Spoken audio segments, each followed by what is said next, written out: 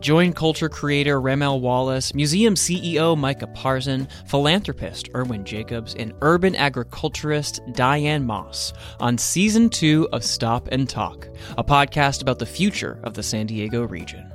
How can we create a vibrant region that celebrates our cultural richness and economic strength? Find out and hear other San Diego experts on Stop and Talk.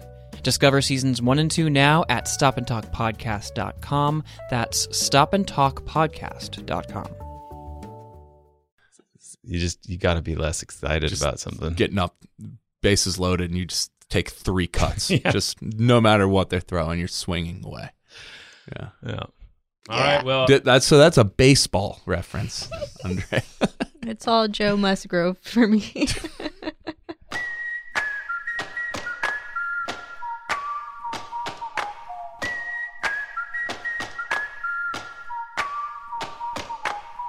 Welcome to the Voice San Diego podcast in partnership with News Radio 600 Kogo. I'm Scott Lewis, the CEO and editor-in-chief at Voice San Diego, and I'm joined, as always, by managing editor Andrew Keats. What's up, Andy? Not much, man. How are you? I'm well, thanks. And fellow managing editor Andrea Lopez Villafana. What's up, Lopez? Hey, Lewis. Coming up on the show this week, the new point-in-time count numbers are in, and they show a record surge in homelessness. We are going to talk through the new data. And we have a story about the old data, that is, how it compares to what we see on the streets. Oddly, until this new batch of data came in, it wasn't clear homelessness had actually increased. It did become far more visible, though, and tragic. All those stories about the region's crisis come as the big vote approaches in the San Diego City Council next week that would ban street camping throughout the city. And finally, it's been a big week in water politics. 2 North County communities want to leave the San Diego County Water Authority. We'll tell you why that matters, why it's a controversy, and why it's got the water world boiling. That's all coming up. Stay with us.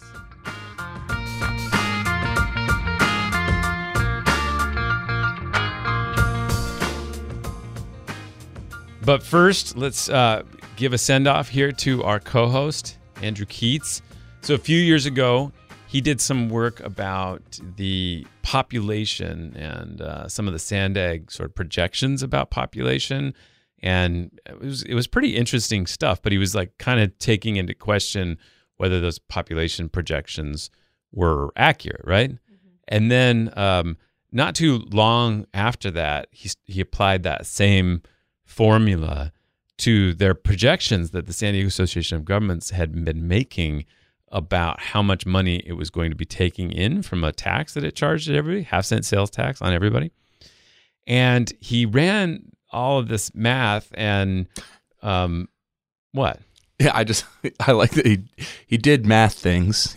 Yeah. I'm sorry, right. I don't know specifically what Numbers, dude, honestly, at this point, I'd barely remember. Yeah. You're forgiven. He did he worked through a lot of this, and he was confronted with this moment where he basically had to conclude that they were lying to everybody, or didn't know they were lying, but they were misleading people egregiously about how much money they were going to bring in, about what projects they could do because of that, and what new projects they could do if they passed a new sales tax that was on the ballot at that same time. Mm-hmm. And we had a lot of discussions about whether to go forward with what he found, or how to do it, or how to present it and edit it and everything, and really vet it, because he was taking on people, a whole team of people who get paid a lot of money to do this, and basically the entire political establishment that ran Sandag, and in particular the people in charge of Sandag who had run a very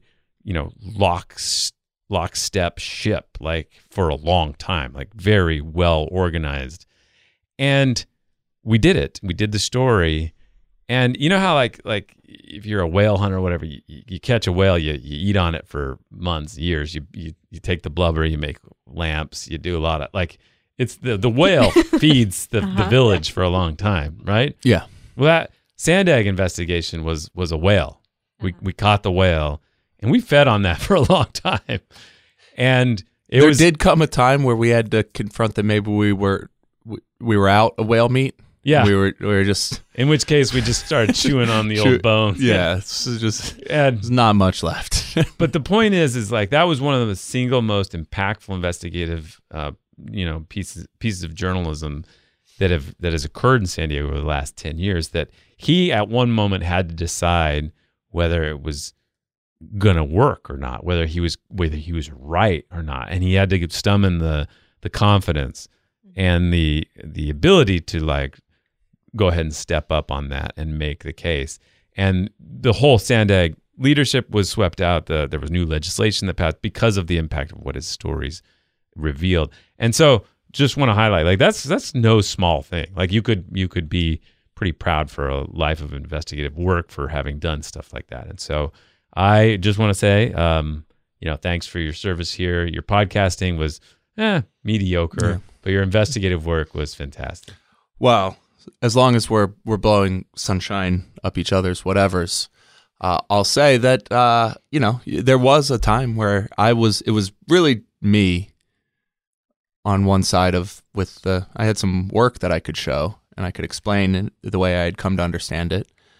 But you were left balancing that against lots of people who had built up quite a reputation for themselves over the years and had quite a bit of profile, and who were saying I was wrong and they were right. Mm-hmm. And it's no small thing that Voice of San Diego is the type of place who respects that the people that they hire are doing the work and have done the work. And certainly you required me to walk you through it many, many, many times and to show you my work over and over. And we had lawyers and there was plenty of other stuff going on. But in the end, you said hit the button, and we published that story. And it's just easy to imagine a publication that doesn't do that. So, and a boss that doesn't do it. So thank you. Yeah. It's sweet seeing you guys say nice things to each other. Yeah. And then luckily Andrea came and I got to spend much less time with you and much more time with her over the last year and a half. I remember the first time, I've read your stories, obviously, but the first time you interacted with me was on Twitter. Mm-hmm. And I've spent more time than I care to admit there. I'm weaning myself off. When you tweeted at me, I was like, oh my God. How cool. Was that the time that you got a parking ticket? Yeah, I got a parking ticket reversed? From the city of San Diego because I parked somewhere and then they painted the curb red after I was parked there. And you took a photo, I believe, of like video. I did a video. And red paint that was on your tire. On my tire. I took a picture of the tire and you said, the smoking gun. And I was like, damn, that was a good tweet. I should have said that. Yeah. Mm-hmm. It was good. Well, we will work hard to be that place as well and continue. There's a lot of Voice alumni out doing some crazy good stuff in the world of media and beyond, and look forward to what you're doing. Thanks, Andy. Thank you. It's so hard to say goodbye to yesterday.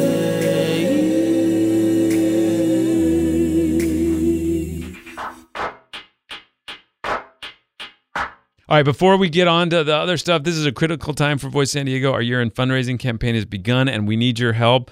We are heading towards a deficit by the end of this fiscal year, which is the end of this month, and we have set an ambitious goal of $300,000 to reach, and we have some major donors who are going to match part of that. Please, if you value this, value any of our work, we would really appreciate some support, and you can do that and make that contribution at vosd.org/podpeople. That's vosd.org/podpeople.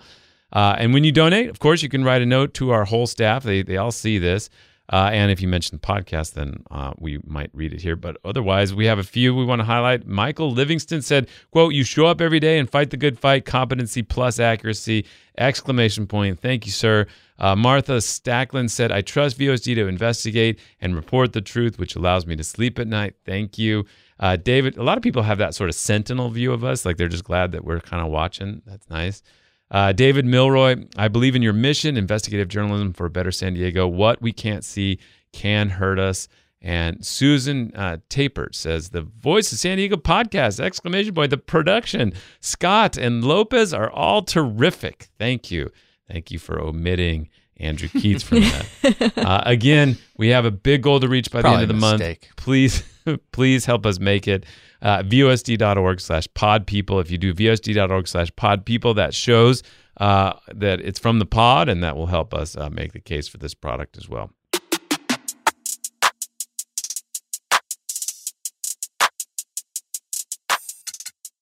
So every year, or almost every year, with the pandemic, I think, accepted, there a whole array of volunteers, elected officials, and all kinds of people go out to try to count everybody who's homeless.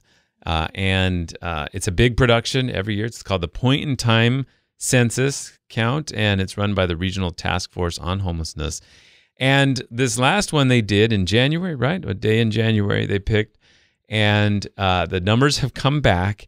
And they are shocking. There is now, according to that count, 22% more people who are homeless in San Diego, in the region, than were last year. And that includes, so they count both people who are homeless visibly in the streets and parks and such, where they find them, but they also count people who are sheltered in temporary shelters. And the unsheltered homelessness rate or number rose 26%.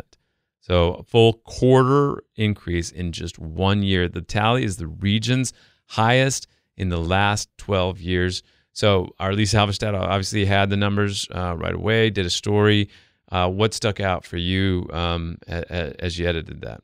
Certainly just the sheer size of the increase in 1 year. Now, there's a certain broad understanding, and it's included as a lengthy list of caveats every year when the Point in Time comes out, not just in our reporting, but every other's, that these numbers are best understood as a rough estimate, the best we have, but by everyone's estimation, incorrect, mostly likely, usually considered on the low end, and that, it didn't happen 2 years ago. They happened again last year, and, whatever you think about what may have happened between that gap. But in any case, this gigantic jump seems to be closer, I guess, to what people's perceptions of homelessness are, which is that it's increasing a lot, rather than, previous years had sort of been bumping along. Yeah, so we have to do this census every year for federal funding issues and also for our own, ability to make decisions on things. The federal government wants to have like numbers to compare across cities, so it can have a sense of where things are getting better or worse, and comparative understanding of what's happening in the country. Lisa Halverstadt pointed out in her story that there might be a little bit of noise because they also counted people better who were on Caltrans or state property that they couldn't get to before. A couple of minor things like that might have made a difference. But I think what's really key is, again, that increase is significant and pretty troubling. All the different populations they broke down, military, veterans, all right, every different aspect. I looked at, there's a couple of things. I mean, they break it down by those categories, but for chronically homeless people, which are described as individuals who've spent at least a year on the street, those numbers more than tripled. And then for seniors, that also spiked up to 46% increase. Okay, say that again. 46% more seniors are homeless this year than last year's count. Yeah. That's horrifying, right? I mean, is there any, because I think when we think of the senior population, we're also talking about people who are, obviously ending or at the end of their ability to make a career successful. And so what's the outlook for folks in that situation? It's so dark. Right. Yeah. And in that population, I mean, you're working with limited income, obviously, because like you said, they typically don't work anymore. Yeah. Yeah. I mean, I think to me, whenever you look at the point in time count, there's a lot of things you can't say definitively with the numbers, but the things you can do are to compare them against San Diego's numbers over time and to compare them against other cities, either over time or in the current year. And if you can't do one of those two things, then we should probably just stop having the count. Yeah. Right? If we're not comfortable saying that it's up or down against our own numbers in the past few years, then just stop doing it. It has no value at that point. So we're continuing to do it. So we're presuming that they do have some value regardless of however much noise is in there. And so let's just, on face value in that case, a quarter increase. I mean, at a time when we're spending more than ever before. It's like it's a blinking warning sign on the freeway that like the situation is not under control. That things are not on the way to getting better, that however much effort and care and earnest desire to improve things the people in charge have displayed, it's not working right now. It's getting much worse. I think this is an interesting development, of course, with a story that we did kind of anticipating these numbers. Our Will Huntsberry looked into the historical point in time count going back 10 years or 12 years, I guess he went back. And it's pretty interesting because what he found is that point in time count, the numbers now aren't much higher at all. They're about in line with what they were 12 years ago. Yeah. That this region has not seen a vast increase in the number of homelessness or homeless individuals over that period of time. Yeah. Than we had then. That was, and I think what's really interesting in that is that does not mean something hasn't changed. Right. Something changed over that period, and there's a lot more visible homeless. There's a lot more deaths. Mm-hmm. There are a lot more just plain interactions. Incidents, interactions, and the perception has obviously changed quite a bit since when we first started really covering this issue, which was about 10, 12 years ago. Yeah. And I remember when we did, it was because there was like a growing realization and discussion in the community about the greater increase, like the increase in how recognizable it was and how desperate it seemed. But I mean, there really is, the numbers are shocking because they just don't align with, I think, the narrative that either we were sort of aware of at the time or that any of local officials were aware of based on their own comments. It's not like anyone is really getting debunked here because I think everybody during that period had been operating under the same impression. And I don't recall anyone during that time like praising the prolonged decrease that was underway at one point. Yeah. Nor do I recall anybody sounding the alarm about the pronounced, or I don't recall anybody when we started discussing a pronounced increase saying, no, actually, if you were to look at the point in time count numbers, you'd see that we're still below where we were 10 years ago, right? And that was the part that was surprising to me was there are people whose naked self-interest would suggest that they would want to assert, actually, your information is not supported by data. Yeah. But those people weren't really out there. Yeah. Let's hold an example up here real quick. Here was Richard Bailey, mayor of Coronado, was really trying to stake his claim as like the guy who could figure this all out for us. Mm-hmm. And he's clearly, by the way, running for county supervisor against Tara Lawson Reamer, although he has not announced that. I actually got a paid mailer from him the other day. He's spending money, yeah. Oh. So here he was making the case that he said about the difference between California numbers and national numbers. That from 2012 through 2022, the number of homeless nationwide actually fell from about 620,000 to 580,000 nationwide. No one knows that. No one knows that, right? Yeah. But here in the state of California, over that same time period, the homeless population actually increased by 40%. That begs the question, why? Why are we seeing the homeless population fall nationwide but increase so dramatically here in California? Answer that. I think it comes down to the policies of the individual states. What you notice there is that he uses California numbers. Yeah, he goes on to say the number downtown in San Diego has gone up 2,000. But think about all he's doing there, right? Yeah, he's very. I have to presume he has carefully selected a national comparison against the state and then skipped over to the downtown number. Because if you had chosen the San Diego County number at the time he made those statements, he would have said that homelessness had decreased in San Diego County during that time period, Yeah. as it had in the nation. Now, it might not have been at the same extent, but because to be clear, that's the numbers he's using. He's using these point in time count numbers from across the country. Yes, exactly. So so I don't think it's coincidental that he chose California, or and I know there's another Twitter video I saw of him where he goes back before 2012 with the San Diego specific numbers, and to say that they're up, whereas if you had used as your starting point 2012, they would have actually been down.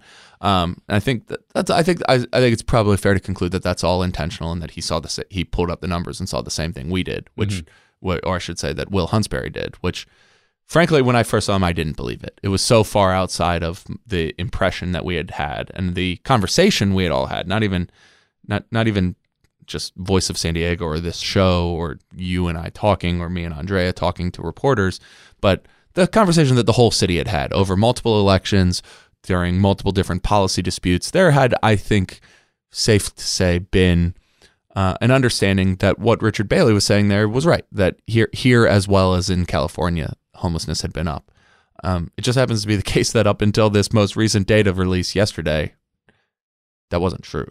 Yeah, so what we did see, and that's why he jumped to the downtown, is that downtown did spike. Yes, now downtown spiked a lot. And that is, again, I think, consistent with anybody's immediate impression, right? Mm-hmm. And like what Will and I wrote about a couple weeks ago, and the amount of interactions that just like your everyday Starbucks barista or grocery store person was having in downtown. Yeah, and so I think what we all have to grapple with is what really happened and what really made that shift happen. I've speculated in the past that the sort of advent or incorporation of the tent, the personal tent. Proliferation. Yeah, the proliferation of the personal camping tent changed these communities, made them more present, made them more stable, as in like that they just weren't moving. They were more visible, and obviously they created their own dynamics, good and bad, for the people involved in them.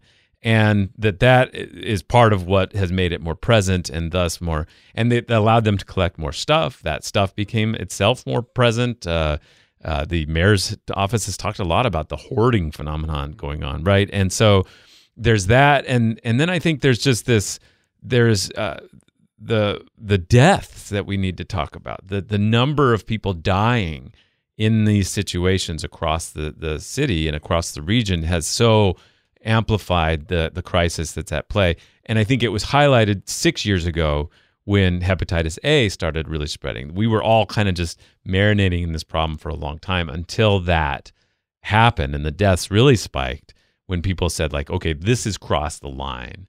And that line has been now crossed multiple laps. But the sheer numbers didn't, just shifted in a fascinating historical way. And I think a way that we're going to have to keep reporting on to understand better. Yeah. And so I'm glad that Will took the time to say, let's look what has happened here over the 10 years, actually, based on these numbers that we all rely on, that the federal government bases funding on, et cetera. Let's look what happened here. And then we're able to, a few days later, come back and say, and the newest data says that something has shaken us out of that long-term trend. Mm-hmm. That 10-year period that we were looking at, that 10-year period that we're looking back on, we do appear to be on the upswing of something different now. Which is even scary. So if it could get as bad as it got without the numbers going up, right, naturally, and now they're spiking. What happened? Yeah, and so that transitions now to the conversation about what might happen. Obviously, the mayor's office knew that this was coming, and over the last 2 weeks has been dramatically dialing up his sort of sense of or effort to communicate how upset and urgent he sees the problem, because he's been driving support, having press conferences and more about the need to pass his law, this new ordinance that would ban encampments. Let's see. Can you explain exactly where? So let's see if I get it right. Ban encampments at all times in the city when there's shelter available. On all public land. On all public land. But then it would, regardless of shelter availability, it would ban encampments at all times 2 blocks from a school and shelter and at parks and transit hubs. So he wants to combine that and obviously roll out some safe sleeping sites, some other new shelter plans that he has. I think he listened to the criticism that people had that he was rolling out the ban part, but not the shelter part. It's got to go hand in hand. And he's trying to roll that out at the same point. But he's basically saying, like, we're going to disrupt you from these areas, and you need to go stay in these areas if you're not. Now, Lisa Halverstadt did some reporting also this week. She's been doing a lot about how the homeless encampments have spiked downtown. That was, in a way, sort of engineered by decades of the city's own planning, which was to put so many providers and service providers in the East Village in particular. And now the new ban would say you can't camp within 2 blocks of a shelter, which means that ostensibly they're going to try to push all of these encampments out of the East Village, which I think for some neighbors in Barrio Logan and other places Golden Hill is starting to cause some alarm. Yeah, because, we have a map on our website that you can check out, vosd.org. Lisa and Nate John, our producer here in the podcast studio, work together. And just by looking at it, you can see we've highlighted the areas where this ban would prevent people from camping, but you can just see kind of where that shift would happen. And that is Barrio Logan, Logan Heights, Golden Hill, and even like some areas of where there's more businesses in East Village, those areas would be allowed. And so it's easy to conclude that if you're a homeless individual who's accessing services and you're sleeping close to your shelter or close to an area where you access services, you're going to want to stay close-ish so you can still make your way towards those areas. Yeah, that's assuming any of this happens. Yeah. I think that's that's assuming that that's the big enforcement caveat happens. on all of this, right? Is that it happens. I mean, I just edited a news story from Lisa. It'll be We have it up. Yeah, okay. I was going to say it'll be up by the time people hear it, but it's up already. Where she talks about the promise at the start of this year. I believe it was in his State of the City address where Mayor Gloria said, "New rule: there will be no more tents set up on sidewalks downtown." Or I think maybe he just said no tents set up on sidewalks. Period. Yeah. And During the day. During the day, yeah, exactly. And that just didn't happen. There might have been a couple weeks where that was sort of this new initiative was enforced for some amount of time, but within a few weeks, certainly within a month, there was no indication spending any amount of time anywhere in the city that it was not allowed to have tents up on sidewalks during the day.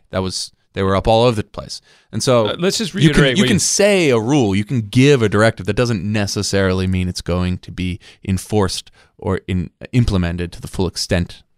Let's say this directly. They said you are not allowed to have tents up during the day. Yeah. They had obviously decided that was the law. Yeah. And that they were just going to enforce that. Yeah. And it didn't happen at all. Anybody who walks around knows that it didn't happen. Yeah. And so the very easy question to ask now is, okay, so A, what do you need the new law for if that was already possible? And then B, what is going to change about enforcement that makes it something you can clean up? Now, they are pointing that they're going to use different cops now somehow to patrol these areas, not just community outreach, but Patrol officers. Yeah. So the department's neighborhood policing division typically leads the enforcement of like homeless related stuff. But the way that division works is they go from like area to area. So let's say I've been to one community meeting where an officer described this. They're in City Heights. They crack down on a big encampment, but then they go to Ocean Beach, and in the time that they're in Ocean Beach, the encampment comes back. Yeah.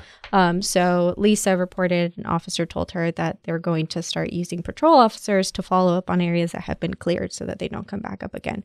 But again, the department's dealing with some of what we've already reported, staffing and all these other issues. And also like crimes that they should respond to. And like the whatever staffing problems they have not been solved in the last 2 weeks. No. So if the answer for the lack of follow-up on these sorts of clean-out efforts has been a lack of manpower, the manpower part of that equation hasn't changed. And, the like number of stops have been cut in half. Well, the manpower has not been cut in half, right? So It's like, none of this is to say that this won't happen. But but it is to say that I think we at least need to allow for the possibility that that it'll bear watching how this this ordinance plays out after it's approved, if it's approved. Well, and whether they are able to provide easily accessible, safer spaces for people to go. Yeah, if they aren't, then there's going to be it's essentially a different ordinance than the one we're discussing. If on a regular basis there isn't shelter available, then some places will essentially the parks or near schools. My guess is that they'll engineer it so there's always space available, right? There's like some negligible amount of space that they just maybe even hold open, right? I mean, well, if that's the case, I would say that would be the subject of journalism if that was like a standard in practice. But. I guess look into that while I'm gone.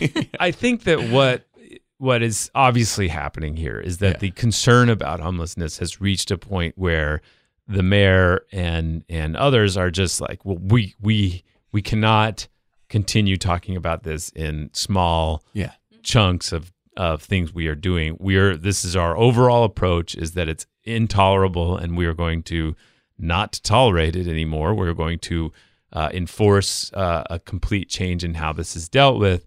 And we're going to we need this law to sort of capstone that symbolism. Yeah. And literally it will help create new symbols, new signs that'll be able to communicate that they have reached a point of intolerance of this.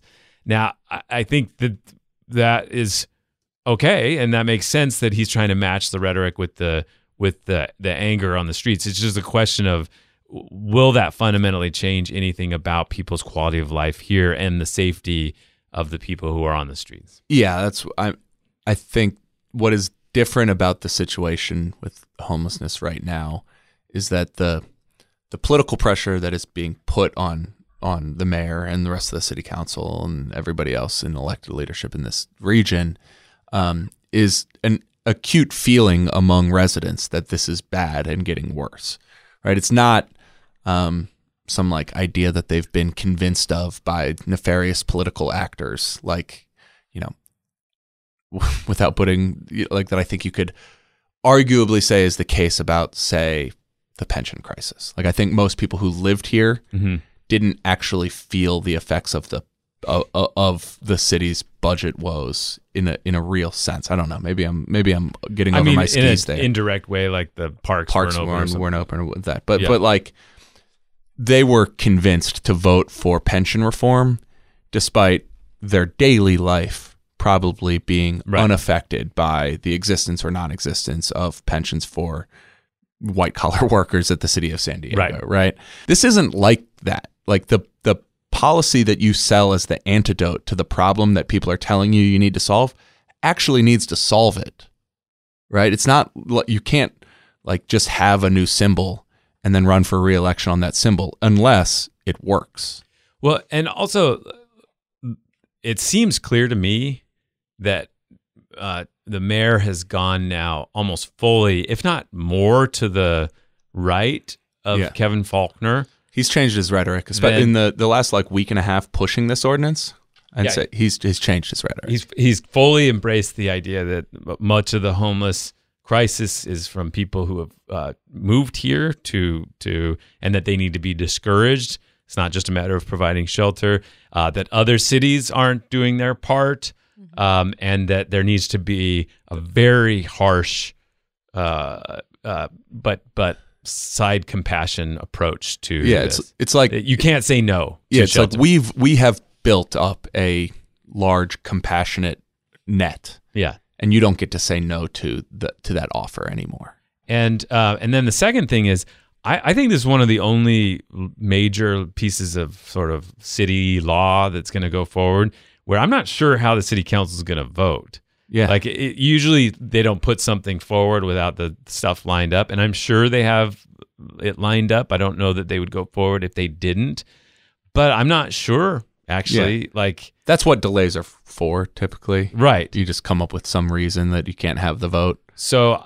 I would assume that he's figured out the politics enough that they're willing to go forward.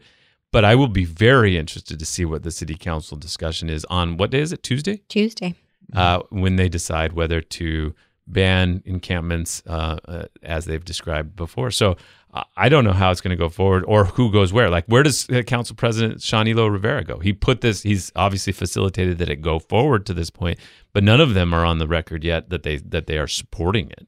No, well, except for Stephen Whitburn. Right, of course. He's the sponsor. Well, and Kent Lee had a lot of questions Right. about the ordinance when it went through committee. Which, as much as that upset the mayor's office, he didn't actually say, I'm not going to support this. No. Right. And I would bet that a lot of them will come along just because they're not going to give him a loss at this point. But we'll see how that conversation goes. Mm-hmm. We're going to take a quick break. Stay with us.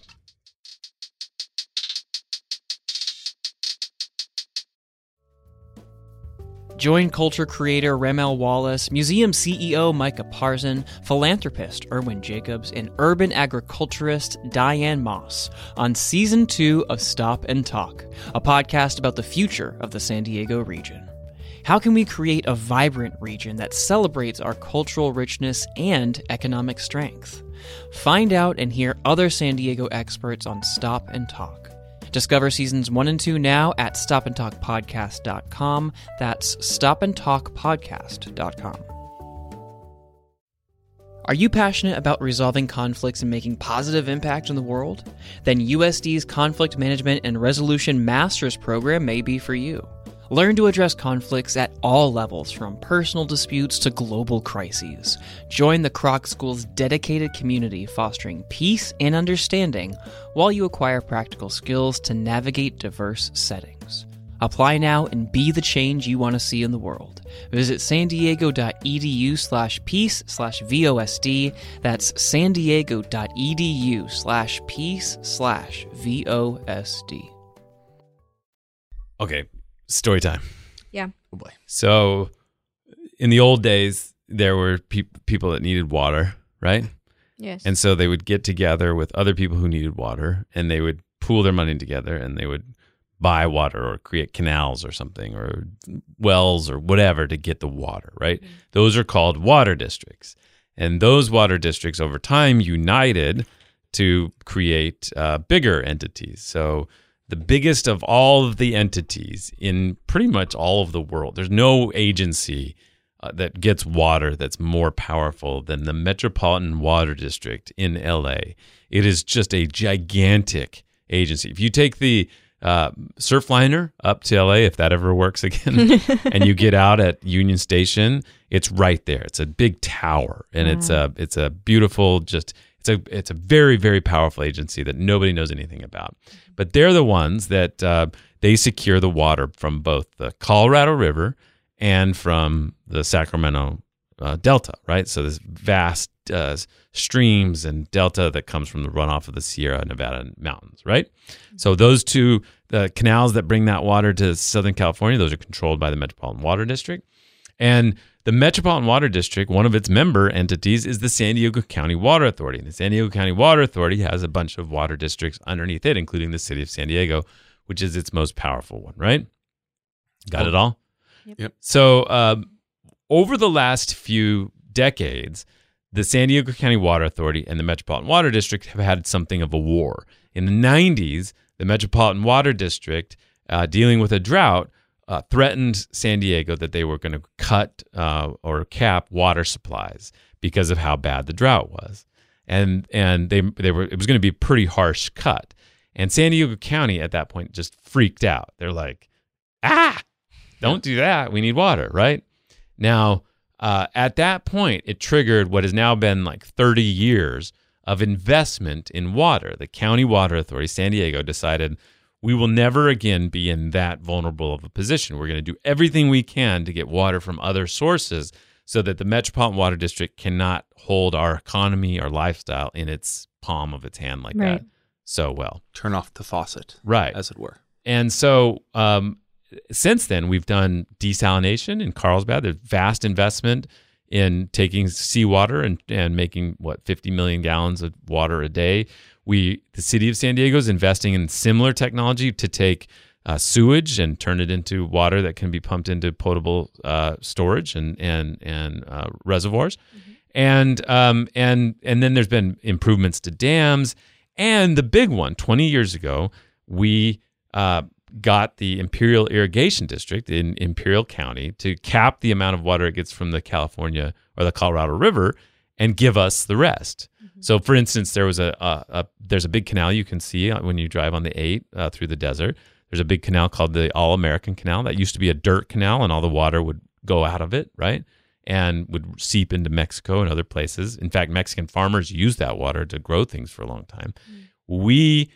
As part of this deal, we lined that canal with concrete so that the water wouldn't seep through, and that saved a bunch of water, and we got that water too. Nice. So all of that water and all of that investment cost a lot of money, right? And so we have gradually raised rates here so much that we now have the highest water rates anywhere. And it's going to continue to go up as we pay all these things off. This is the price of independence, basically. So 30 years ago, the regional leaders here said, if we want to be in control of our own destiny, we need to spend money to do it. And that was very expensive. Yeah, so to do that, they borrow a bunch of money and they spend the money. Now, spending the money also has the benefit of a lot of businesses getting that money and a lot of unions and other places getting that. It's a great... And a lot of...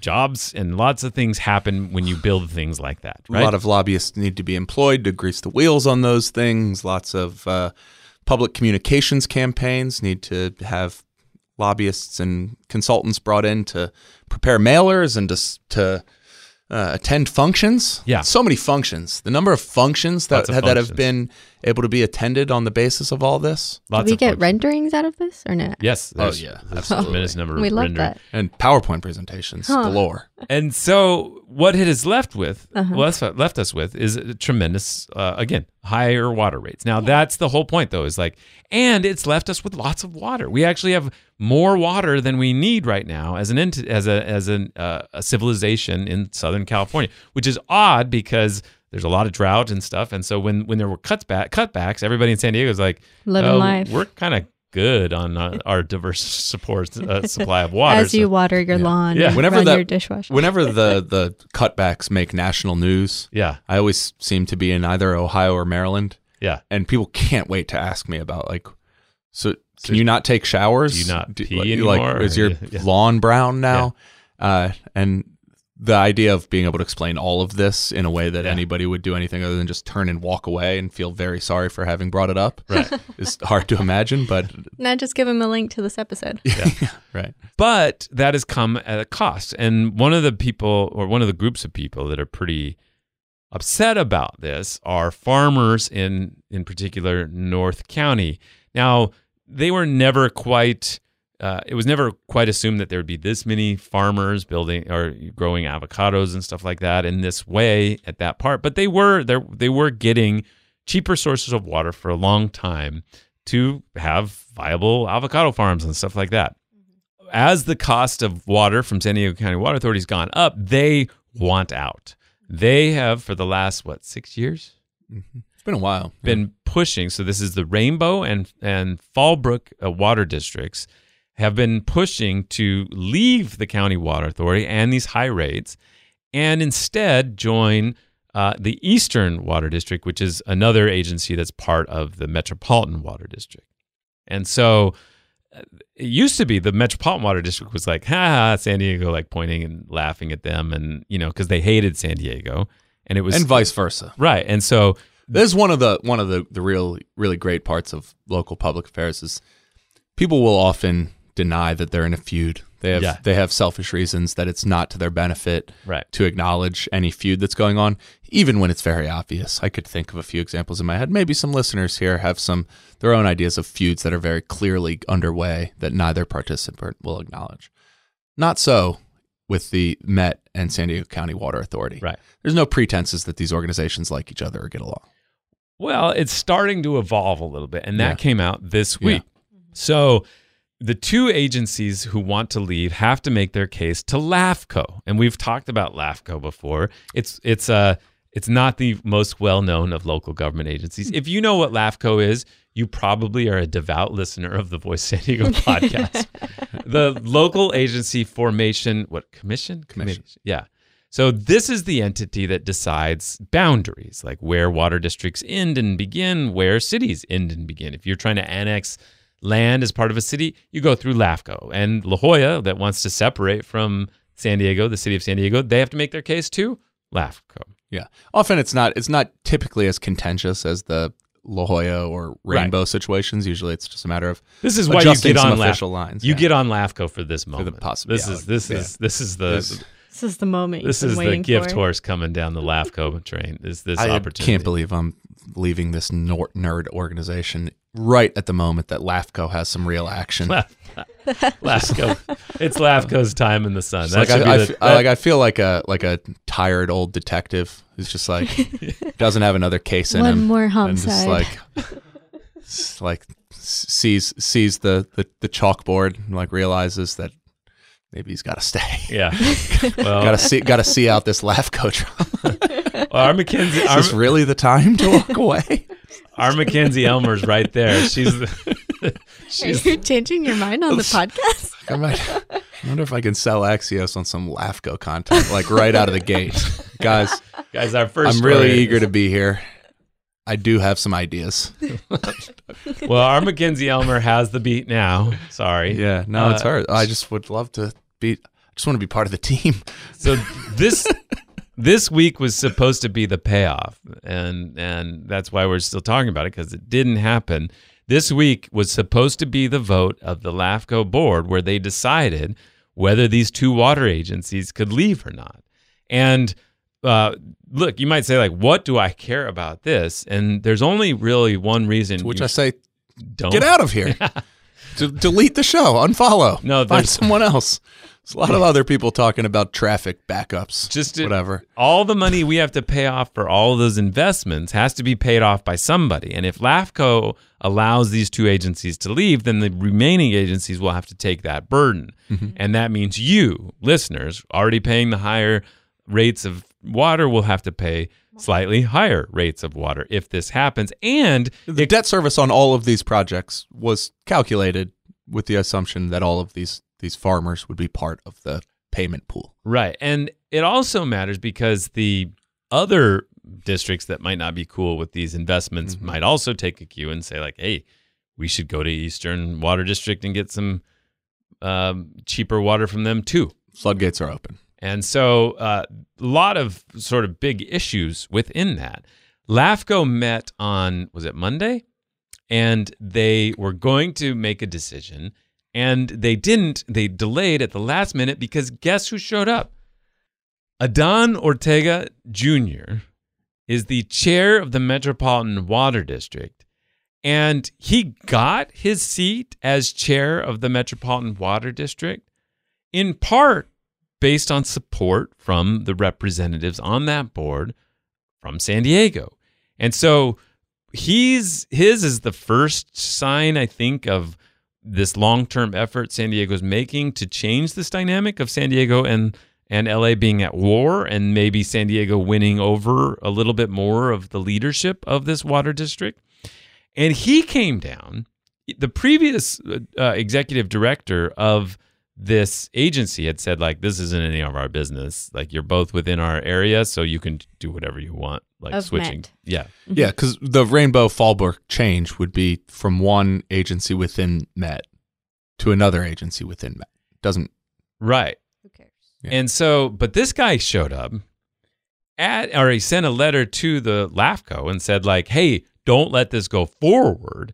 We need to study whether it has implications for our voting system mm-hmm. because it would add a little bit of voting power to Eastern Water District and take a little bit away from San Diego County. And so we need to review this. Just occurred to him at the last minute. Like I think obviously in. What's going on here, because this is combined with the news that Tasha Burner Horvath, one of the state assembly members, sent a bill to the state legislature. She wiped out another bill and filled the language. It's called gut and amend. The old gut and amend. She took another one. Axio's probably going to love some gut and amend content. She gutted and amended a existing piece of legislation to require that if you are a water district leaving another water district or water authority, then you need to get a vote of the entire region to let that happen. People need to vote to let that happen. And this seems like the two things that are happening here, this guy from LA and this, seem like both of them are results of San Diego County or the city of San Diego saying, don't let these farmers leave. Mm-hmm. And we'll see if it works. That's it. That's the whole story. This is well said. It was a well-explained story. It's a lot of drama. I'm really happy that on my last day I got to get a real classic Nerd. Scott Lewis, Here's How It Works lecture. No chalkboard. There was no chalkboard involved, no whiteboard, but, some real... I mean, that's the stuff that's what gets him up in the morning, being able to explain something to somebody. Yeah, from the So right that's all side he of has. his bed. Yeah. He goes through so much at this organization to get the right to do that. Yeah. If he's lucky, once or twice a week. Yeah. He used to be a water guy. I know. I mean, I don't mean that one, but I mean, like, for somebody to come into his office and say, like, how does some blank work? It's like, his day has been worth it up until then. I've learned how to react to that. Like, I'm very calm now. You have to I'm like, be very cool. like, about maybe it. in a minute. Just No way. like a pickup artist. Yeah.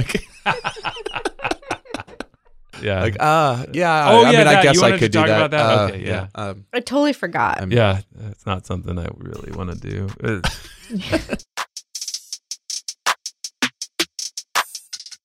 Well, Andrew Keats, it's been an honor and pleasure to have you on the show, and we'll have you back, of course, when you've got something to say About LAFCO, all the LAFCO stuff you write about. You guys got the premier LAFCO reporter in town right now. I don't need you anymore. I'm chasing. I'm chasing your all's LAFCO work. On behalf of all of the voice heads out there, thanks for everything you've done, and we will wish you well. I will say that the listeners of this show have, by leaps and bounds, been my most consistently positive experience working here. People stop me on the street all the time, talk about the show, and every time I appreciate it. So thanks.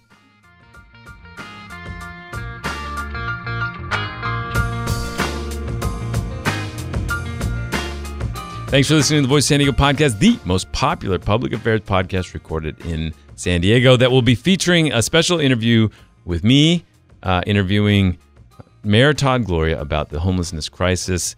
Check for that in your feed soon. Big thanks to all who have given so far in our fundraising campaign. You can give that contribution now at vosd.org/podpeople. That's vosd.org/podpeople. Help us reach our goal of $300,000. Again, that's vosd.org/podpeople. I'm Scott Lewis, the CEO and editor-in-chief at Voice San Diego. Andrew Keats is managing editor for One More Day, and Andrea Lopez Villafana is also managing editor. Nate John's our producer. Thanks for listening. We'll talk to you next week.